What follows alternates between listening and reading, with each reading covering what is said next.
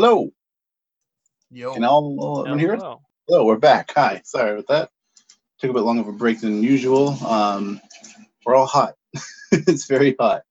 Um, Man's not hot. Man's not hot. This Yes. is why I'm hot.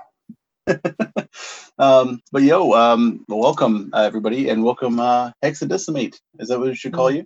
That's whatever. Yeah, that's good. Cool. Oh yeah. So yeah, welcome to the show. Thanks for coming on and hanging out with us during the news segment as well. Yeah, thanks for inviting me. This is super. I'm super excited. I've been excited for a long time. That's awesome. No, we've been excited to have you. You do a lot of really cool stuff. I think we should, for the sake of time, just get right into it. Do you want to just, I guess, tell us a little bit about yourself? Yeah, sure.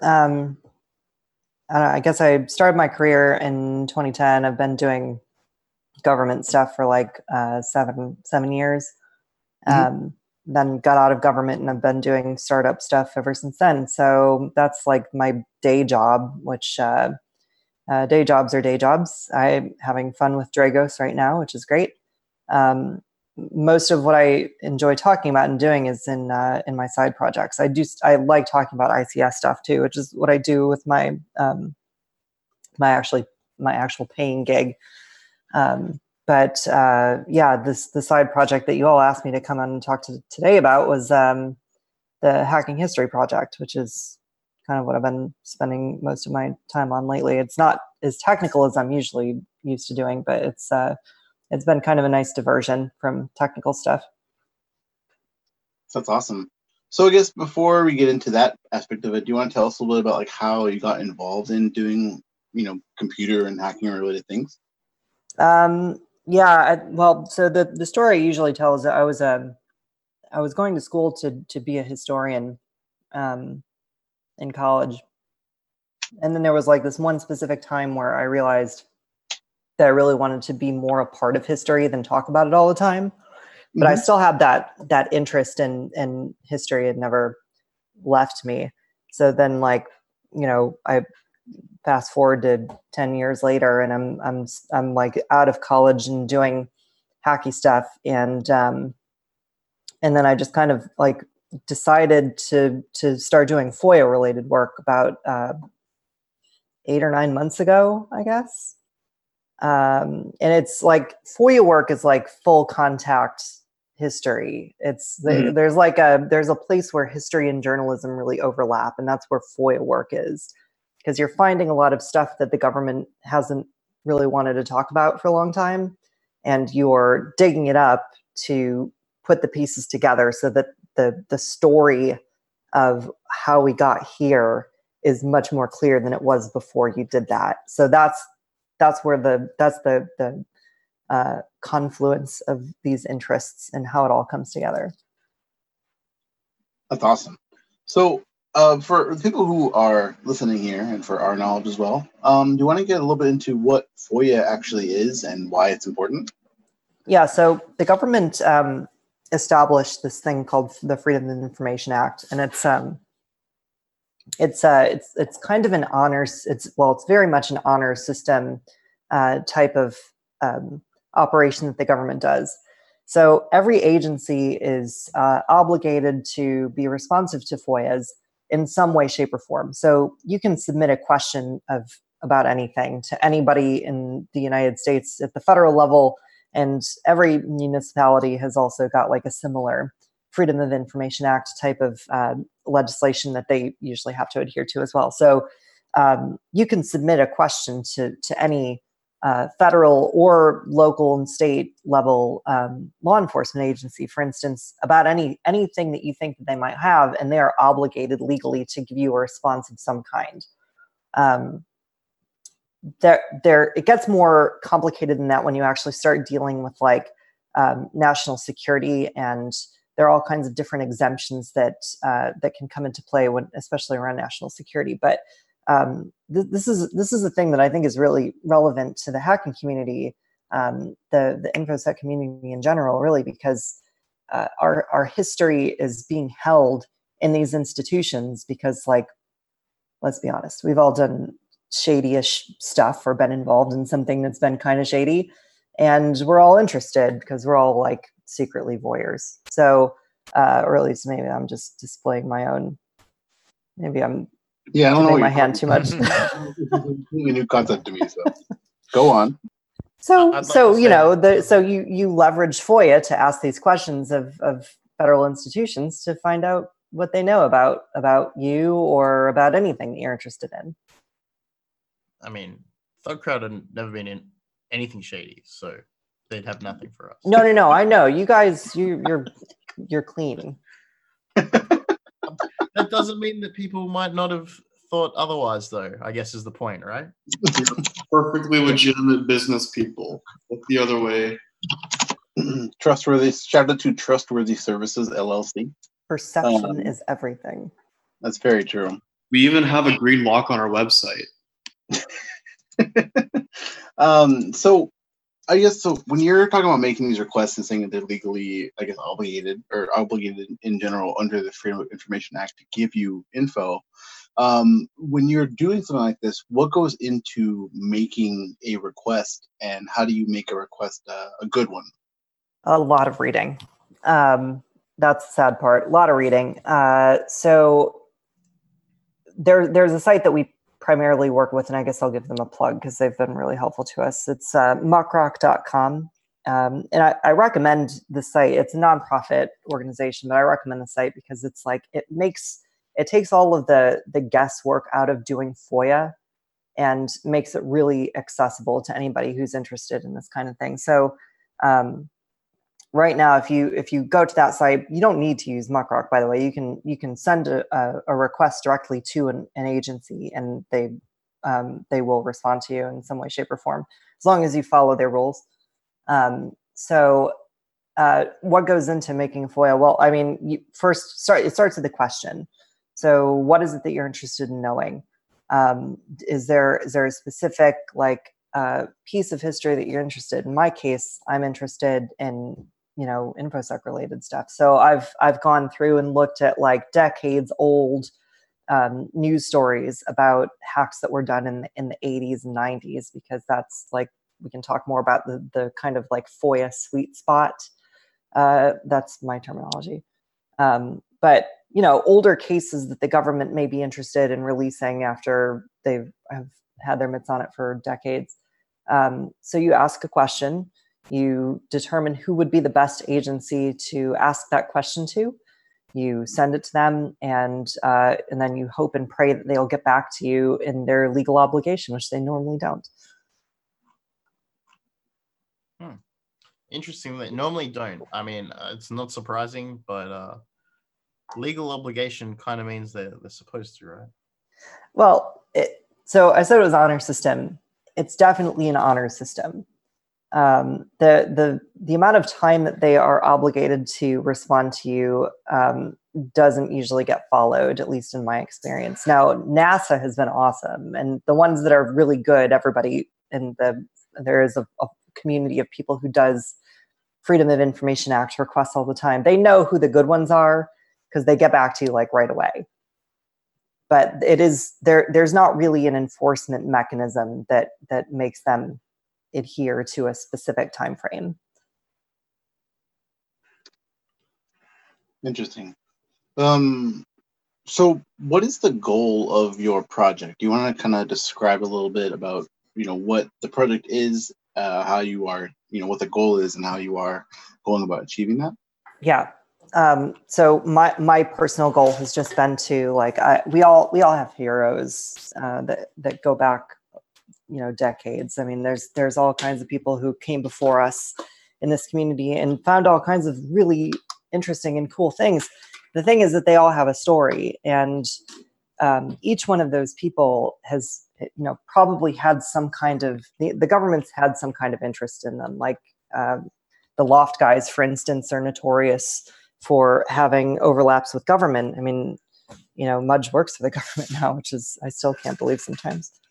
But they've when you start getting recognition for something to a certain level, especially for something that's kind of novel, the way that the InfoSec community over the years has kind of built up into, the government takes interest in you. And because the laws that govern what we do are so sticky and vague sometimes, the government may take interest in you even though they don't really have a reason to. So there, with all of these different identities, these different people that have helped get us to where we are today, I'm interested in finding out what interest the government has had in, in us, in all of us collectively over the years. And maybe by looking at the past, we can determine, at least to some degree, what their interests might be in the future. It's hard to guess, of course, but there are a lot of stories to tell in these files, and that's really what I'm after. I'm kind of after liberating that information and making it, stories that we can all kind of know and tell each other going forward, as long as people are okay with that. That's awesome. So what sorts of things have you uncovered with this project? So we've the first thing that we got that's probably worth talking about is the documentation on the wankworm, and that's the one that we've been talking the most about because it's the most substantial thing that we've had released so far.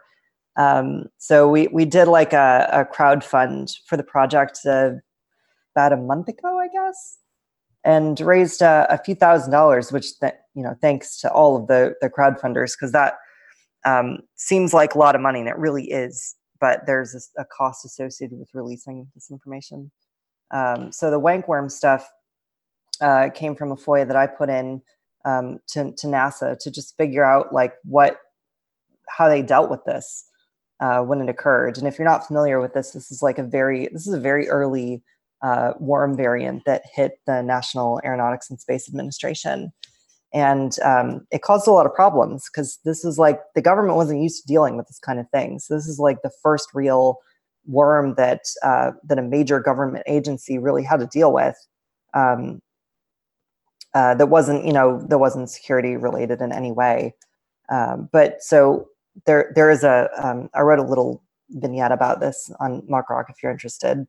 But what NASA gave me was a slideshow of like their response effort to the wankworm, and it casts a lot of light on exactly what their response to it was, and that's the kind of insight you don't really get from the outside, right? Like a lot of people know the story of the wankworm, and it's no mystery that it occurred, and a lot of the details are known.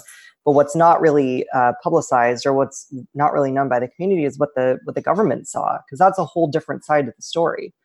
So the information that's contained in the slideshow, there's not much there in terms of content, but the gravity of what's in there is actually really interesting. Because if you're familiar with it, like they originally traced it through, they thought it was the origin was in France, and ended up being in Australia. So like you can kind of see where they were at when these slides were produced. What's interesting with wank? Sorry, go ahead.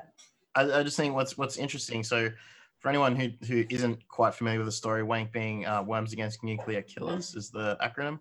And so the motivation behind, or the seeming motivation, I guess, behind it was like a very early instance of some form of hacktivism. So I guess that would set a bit of a precedent, a bit of a landscape for like there'd been, being such an early worm, there wasn't this kind of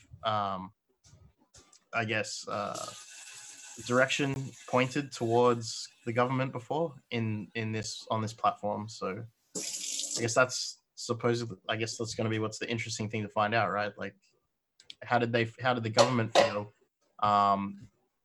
about what the public had taken action against them of their nuclear programs?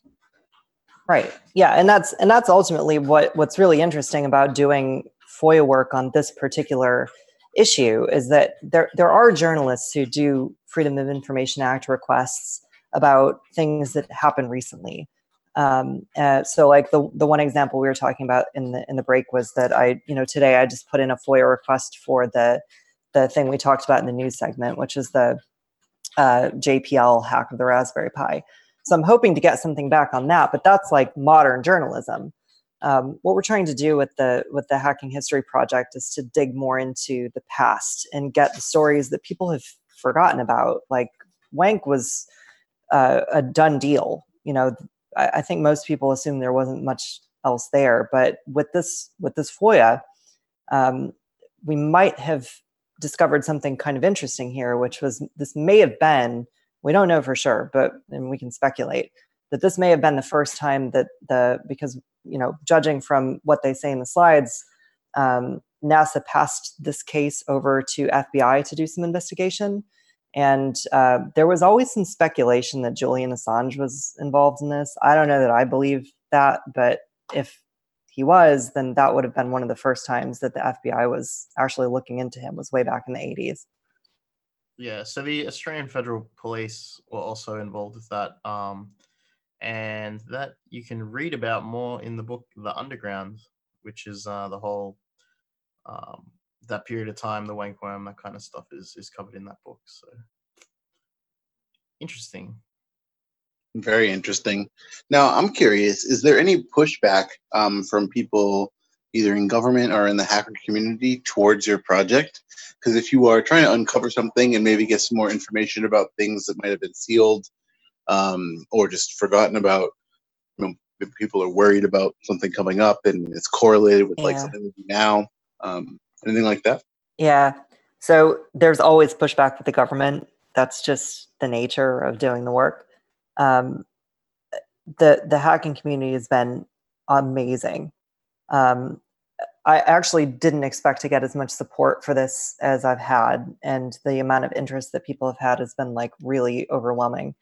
I haven't heard anything really negative. Maybe people are saying things and I'm just not listening. But yeah, I've tried to be sensitive to some of these stories because we have Freedom of Information Act requests on people who, not necessarily people specifically, but on different projects where we might touch on members of our community who aren't with us anymore. And I try to be sensitive to those stories in particular, the people who can't really, give us consent to say like, I'm cool talking about this. But for the people who we can ask, before we would publish anything or put anything into print, I would be sensitive to asking people how they feel about it directly if I can get a hold of them. It's definitely a thing that's important to me. So we have a question from the chat as well. In Twitch chat, do you have a template for the FOIA requests that you tend to use commonly? Oh yeah, so that's a great question. The site that I mentioned before on Muckrock is they kind of have a template that you fill in. They have a full staff who can help you formulate what you need to ask and how you need to ask it. But they do have a template that you just kind of like put all of your questions into. There are FOIA templates if you decide not to use Muckrock as a service. If you want to just like make a form email and send it to somebody, those exist. There are tons of those out there, and it doesn't have to be complicated either. Like I can look at my JPL one is basically just like I'm looking for any written memorandums or audiovisual recordings that are related to Raspberry Pi exploitation or compromise. And then sometimes what you do is you put like a between the years of time bounding on something, especially if your topic is kind of vague. In that case, I don't really have to do that because it's a very specific issue. But if you wanted to know about like all of the instances of a specific word that have been used, like there. So here's one that's interesting. One of the people that I'm working with just put in a. I'm working with somebody who does FOIAs all the time named Emma Best. So she put in a request with like every permutation of the word fuck that you can think of and submitted it to a number of different agencies. So like, um, uh, I don't know, every different way that you could possibly use the word fuck, I guess, just to see like what comes out of it. And you may not get a whole lot that's terribly interesting, but you might actually get some that actually like give you a trail to something else. That's the kind of the fun part. That's interesting. I think so. When it comes to this, just made me think of this. When it comes to like redacted documents, like is there cases where you just get a document that's black, and you go like, oh, the only word that wasn't highlighted wasn't redacted was fuck. Oh yeah, of course. Yeah, there's all kinds of like really weird things that you get back. Sometimes you just get images. Sometimes you get like totally blank pages. Sometimes you get things that have just been redacted past anything that's recognizable. Depending on how old it is, you can challenge that. You can challenge the integrity of anything that you get back. So even if you get like a GLOMAR response, which is the standard form, like I can't confirm or deny the existence of these files. You can even appeal the integrity of that if you think that they're being tough with you. The thing is that generally if they're giving you a GLOMAR response, they're giving it to you because they know that the only other option that you have is to sue them. But that's a whole different level of Freedom of Information Act hardball that I have not engaged in, but my affiliates have done a lot more than that than I have. So there's a number that pops into my brain from like TVs or maybe news, I'm not sure, of like 50 years, like certain documents are locked for like 50 years. Is that like actually a thing? Or can you just go freedom of information, anything? No, it is. The term of limitation for top secret documents is 30 years. So without a verified, and verified is not really a technical term, without a national security exemption, you can't agencies are not supposed to keep information labeled at top secret for longer than 30 years, which is, I'm glad that you asked the question, because that gets to what I was talking about earlier with the sweet spot. So some of this stuff that might be classified would fall into that, like if I'm doing a FOIA into the 80s or 90s, which is kind of like the golden era of the Wild West era of the internet. You can do a FOIA request for stuff that was going on back then today, and government agencies are much more apt to give it to you because so much time has passed. And they consider it history, so they release it to you, and you can find stuff that nobody knew about before in the public space. And that again is really what this project is all about, is finding that stuff. Cool. So I should be able to find out stuff about the aliens. Yes, the aliens are go way back. I'm sure that there's been. I would say if I had to guess, that's probably the Roswell is potentially the most FOIA thing ever. Oh my God, for sure. Yeah, I can't even imagine the poor FOIA people. They get that stuff all the time, right? Like it's always like, what do you know about aliens and JFK conspiracies and all kinds of stuff? I'm sure. Oh right, JFK's of course. Yeah. Give me JFK's brain. Yeah, everyone wants to know. The Apollo 11 mission, I'm sure, is also. Yeah, I'm sure that NASA gets a ton of stuff about prove it. Well, they also have the GitHub repo with a pretty solid documents about what each file means, which is awesome. Yeah, there's and that's another great thing about Muckrock, is that there are enough different people that are writing for that site now that there's all kinds of different tips that they can give you, and like understanding all of the different exemption codes. It's kind of like an art in and of itself. I suppose it's kind of intentionally made complex to protect certain things and gatekeep in a way, but also it has to exist, right? So they kind of build their framework around that idea. Well, yeah, and that's kind of funny that you would bring that up, because there are some things about the FOIA process that are just mysterious and kind of, obviously built to be an obstacle to researchers.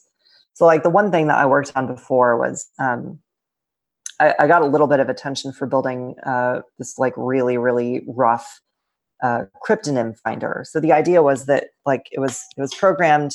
It was a program to. It was a very simple Bash program that did like some really or Python, some really gross like NLP, some natural language processing against a text file that you would put into it, and just look for different words that might be cryptonyms. So the idea being that like in a declassified document, there may be words that have been used, cryptonyms that have been used to describe projects that we didn't know about until a document was released. And that's kind of like the treasure hunty aspect of this, is that CIA's got a thing on their site called the Crust database that's like full of decades of declassified CIA information. And it's really, really interesting to look through there. But it's like keyword searchable. And we know that they have better technology than that. But everything that's on there is keyword searchable. So if you found a document that you're interested in and downloaded it, then you get like a flat PDF. And that's not helpful to anyone. So, and there again is like, CIA could be giving us PDF files that have been run through OCR. Like that's not a huge energy expenditure on their part. But the fact that they're giving us a PDF that has not had any kind of processing done on it is like, it's an obvious kind of like, okay, guys, type of thing that, you know, the public has to deal with. Yeah, it's definitely a tactic. It was used by similar tactic was used by like the phone book service in Australia to prevent reverse lookups. Like they just send you an image of phone numbers you searched for. How annoying! Like, you know, they'll give it to you, but they don't want you to search it. Like, they don't want you to index it.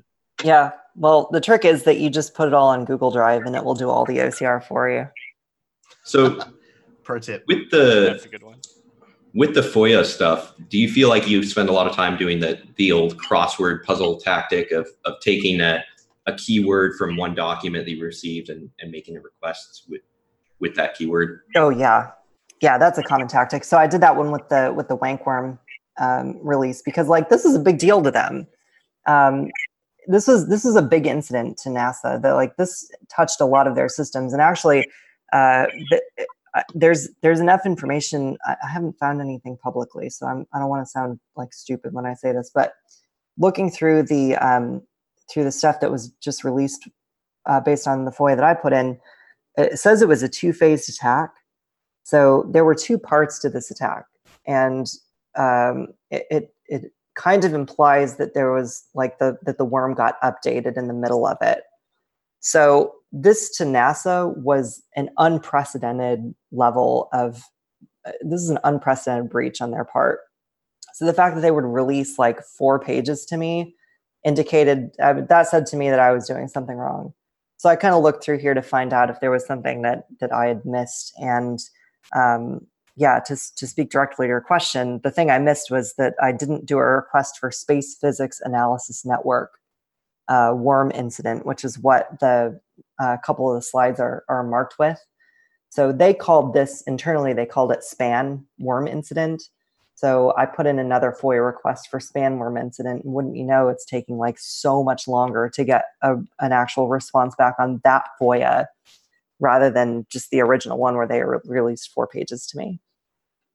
I was curious, how much like does it cost to like do one of these FOIA requests in general? So the process is free to ask the question, but that's the trick. So the agencies are obligated to provide a certain amount of work hours doing searching for you, and also a certain amount of pages in response. So another kind of tactic that's used is they will just jam a bunch of shit in there when you ask them for something, and they'll be like, oh, you wanted to know about, you know, the word hippopotamus or whatever. Well, we have like 80 million pages of responsive text on this. This is a really bad example. But they end up giving you like way more information than you know is relevant to your search, so that they can drive the cost up and make it prohibitive to you and to them to provide that. Like there are all kinds of reasonable obligations that they have to meet, but anything outside that box they have to charge for, which is why we had to do crowdfunding, because some of these releases ended up being really expensive even after we tried to narrow it down. I mean, is there a point where they can just go, we've given you 100 pages, even if it's all, dev view random, we've given you 100 pages, surely that's enough? Or is there like an obligation to give you everything? That is a good question that I don't really know how to answer. They're supposed to give you everything that they don't have an exemption for, that fits within your request, which is why you have to time bound it sometimes. So if you say like, give me everything for the last 60 years of your agency's existence, first of all, it's going to take a long time.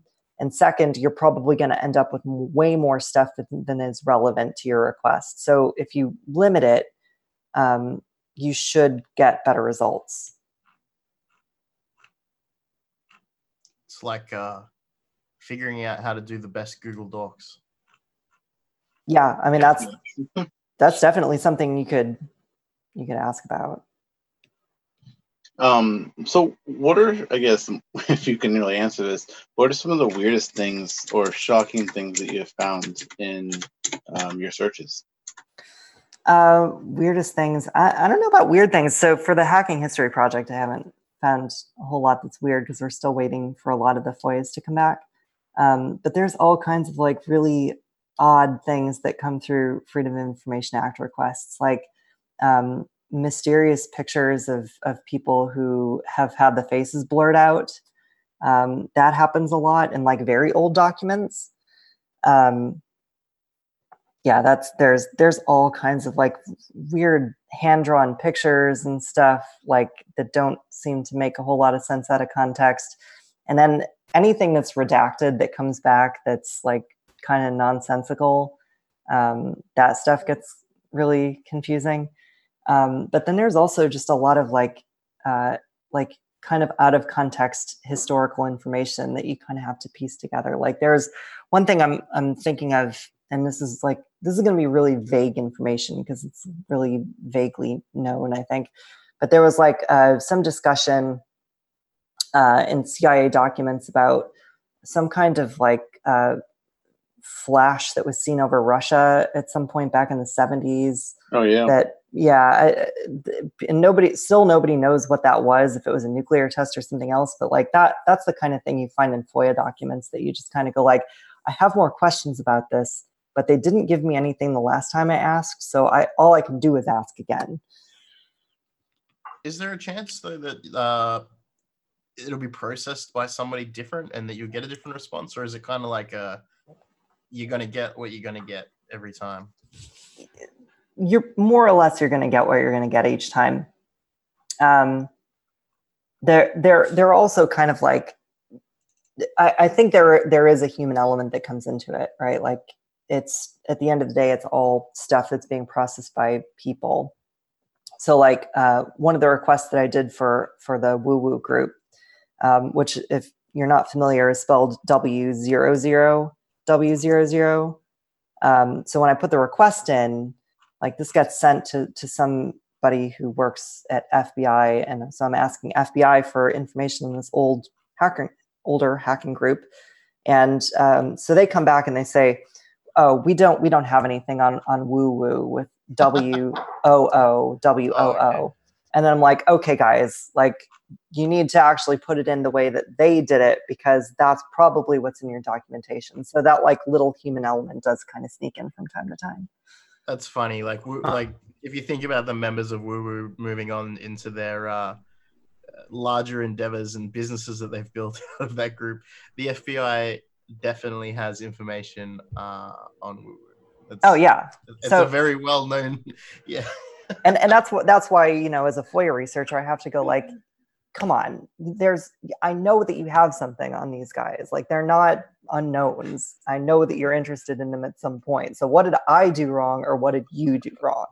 Yeah. Well, I mean, let's you could safely assume that many of them have worked with agencies in various capacities. You know what I mean? You know, and it's a very old group that had a lot of talented people that, you know, moved on in life.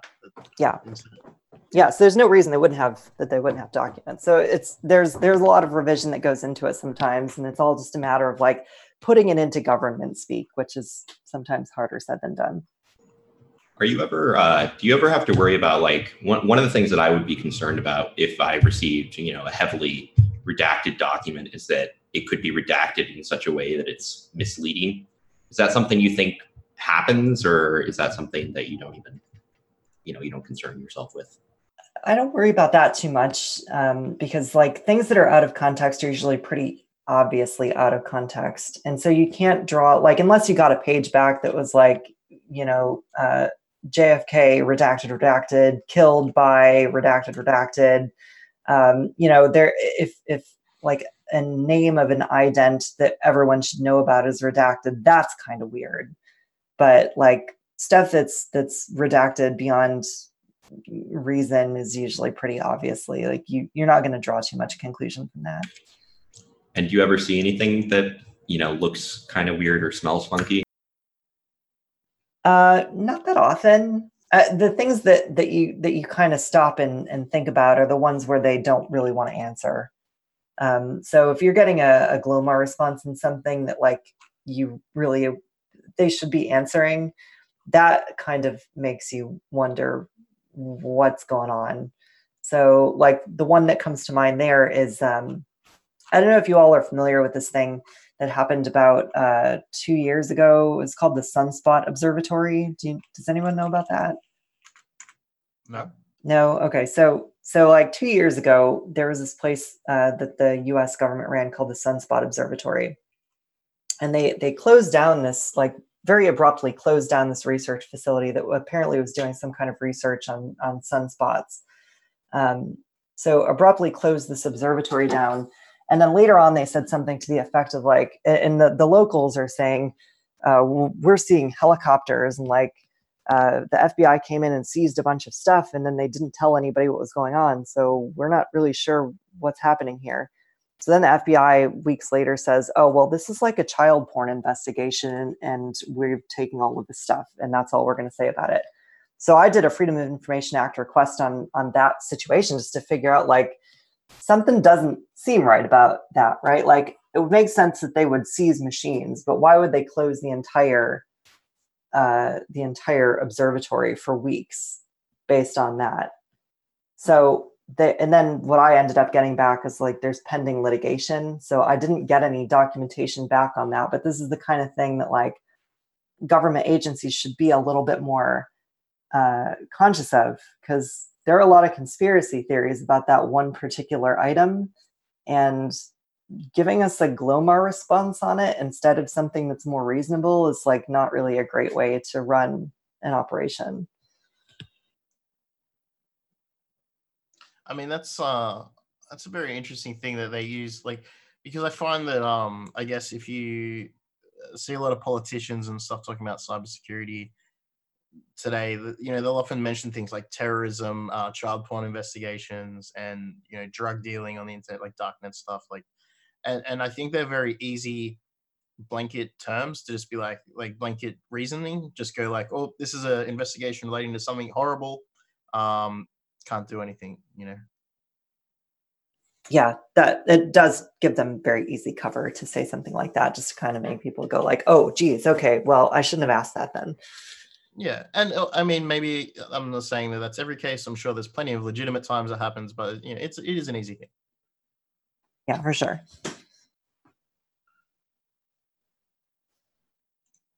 So, how can people who are listening here get involved in what you're doing? Yeah, I mean, we're always interested in taking suggestions that people have about things that maybe we don't know about. Like, I've had a lot of old, like OG folks who I spent my childhood years looking up to, like, Jesus, like Space Rogue and Dildog and Death Veggie, and all these people are like talking to me, and it makes me feel really like weird to be actually having discussions with these people on like on their terms and our terms as a community of people. And they've been amazing and very open about things that they're interested in, and just, you know, supportive. So we're always interested in hearing about things that people want to know about, because we're happy to do the FOIA work. But I'm always interested in just giving people the information they need so that they can do this on their own if they're interested. Like this process is great because it's empowering to individual people. And this time there's not ever going to be a better time to be the kind of person that asks questions of the government than we are in right now. So if you want to get involved, definitely start today. Yeah. Something else that's interesting, I guess, you know, from my perspective, the US FOIA stuff, do you have to be a US citizen to put in a request? I don't think so.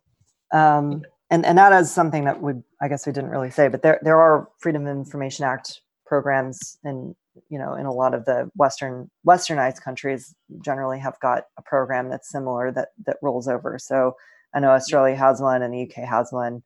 I don't think that you need to be a citizen of the country to ask the questions and get the answers. But I'm also not proclaiming to be an expert in foreign outside of the US Freedom of Information Act. To be perfectly policies. honest, like I had to Google to see if we had one. We do. Freedom of Information Act 1982. It's kind of old. Yeah. But that might be an interesting place to gather more information on the wankworm. Yes, absolutely. Considering the AFB were involved, maybe they know something. Yeah, for sure.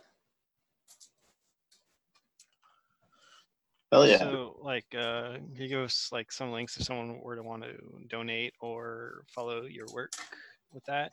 Where could we find that at? Yeah, so we do have a project that's running on Muckrock. We did a crowdfund that we actually hit the maximum amount of time, which is like 30 days that we could do on crowdfunding for Muckrock. We can try and open it up. I'm going to try and get that time frame opened up a little bit so that people can donate, but I can definitely provide the link. Should I be in a chat right now to provide that, or can I just give that to you guys? People have You been can pass it pasting over. We just Okay. paste it. Sure. Any links you want, somebody will paste them in for you. Into Okay. The multiple chats that people are. All right, I'll throw it in there now. Also, shout out to Joke One real quick. I just saw EXO.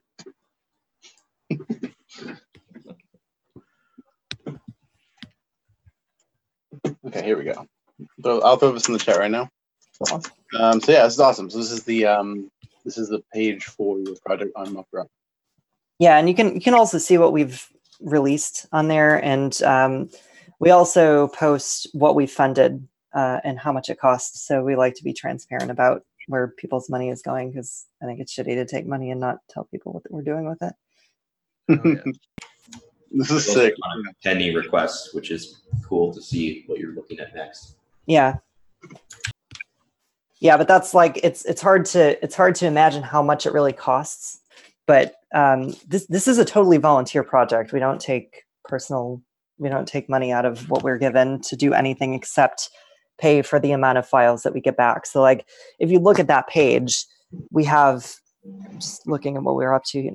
So like the LulzSec documents, for instance, are like 7,500 pages, and that cost us $220, which, you know, that's more than I would be able to fund out of my monthly budget. But since we were able to crowdfund it, we were able to fund the entirety of that FBI case file.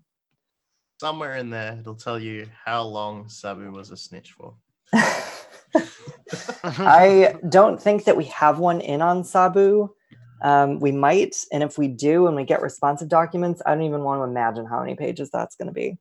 It's like every IRC log he's ever had, ever.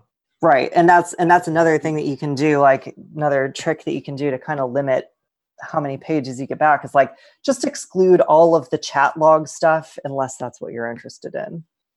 Yeah, I think chat logs though are quite interesting, specifically after you've sort of you know, if you've got to know the parties, when reading a chat log, you can kind of glean a little bit more than maybe what's in a final intel report. Right. Interesting, but also you got to sit there and listen to somebody talk about what they had for lunch today. Right. Or sit there and read what they had for lunch today. Yeah. Well, I know what I'm doing after this. Are you going to send me a DM on what you had for lunch today? Or? Yeah. Then I'm going to go FOIA request begin RSA private key. Oh my gosh. That's a very there's so much like clever stuff that you could do a Freedom of Information Act on, and there are a lot of really talented people that are working in this area. It's funny to see the kind of things people put FOIAs in for. That's actually a good point. Like so when I was doing the ECDSA key recovery stuff, obviously I came across a bunch of curves that were NIST approved that other cryptographers have said, you know, this is a weak curve. Like, this is terrible. Why is this, you know, going forward? I mean, people say that to me all the time, but it's not really national security related. Yeah, it's just interesting to see, like, you know, who pushed it forward and whatever things that you can't get from unless you were there, kind of thing, maybe, until, I guess, without putting in the request. Yeah. Well, this has been awesome. This has been very, very enlightening, and there's a lot of stuff to go over here. This is really cool. Thanks so much. I was gonna ask your listeners too, and I don't know if like they just want to throw it out there. We were talking about maybe trying to set up some kind of like transparency village at DEF CON or something. I don't know if there'd be interest for that, but if there is, like, we'd be happy to. The people I'm working with would be happy to put something together just to do outreach or whatever. I don't know how popular that would be. I mean, yeah, I think that'd be awesome. But definitely, I would put it out there on Twitter or something, and we can see what the interest is. But that kind of stuff is like, it's something you don't really think about until you find something that interests you about it, and then it becomes very interesting. Right. So I think the more exposure that you have, the more visibility, and the more people working on this, the more, you know, interesting stuff you might find about people that we might know ourselves. Yeah, for sure. in more ways than one. And you are legally able to ask about yourself to any government agency, and they have to provide that information unless, of course, they have a national security exemption for it. There are a lot of rules, but that is one that you can do yourself. I wonder how effective it would be against, like, you know, APT groups. I mean, they're obviously national security related, but if there's like some loophole to maybe that threat intel companies are trying to track on their own, that maybe they could borrow some from something else or somebody else. I think they usually hold that stuff back as operational knowledge. Well, we're going to FOIA request the hacker known as Thug Crowd. Yes. Yes. Awesome. So, yeah, thanks again for coming on. And we're about out of time here. Thanks everybody for hanging out and watching. And thanks to Hexadecimate for coming in and talking to us about everything. Yeah, does anybody have any final words before we get going? Well, I think in this case, getting a lawyer is specifically important. They might be able to help you get some things through. Lawyer up. Yeah, skip the first part. Just get a lawyer. Also, thanks for having me on. I appreciate it. Of course. Oh yeah. And so is Twitter the best way to get in contact with you? Yeah, my DMs are open, so you can holler at me or, you know, harass me or whatever. That's fine too. I just love how Zero is just throwing Shodan dorks into the chat always. Yes, you might have to recruit him for Dork Team 6 over here. Dork yeah, so 6. everybody here, if you guys don't remember from the beginning of the show, if you are interested in helping out with our IoT CTF, whether it be infrastructure, virtualization, or actually coding bots and exploits, please hit us up on Twitter. Our DMs are open, so at ThugCrowd. If you want to get involved in that, that's our big project of, I guess, like the rest of the year, probably until November, whatever the first Saturday in November is when we're doing it. It's for charity, and it looks great on your resume to say that you built a botnet for the kids. So, yeah, we will we'll see you then. All right, peace. Peace. Later.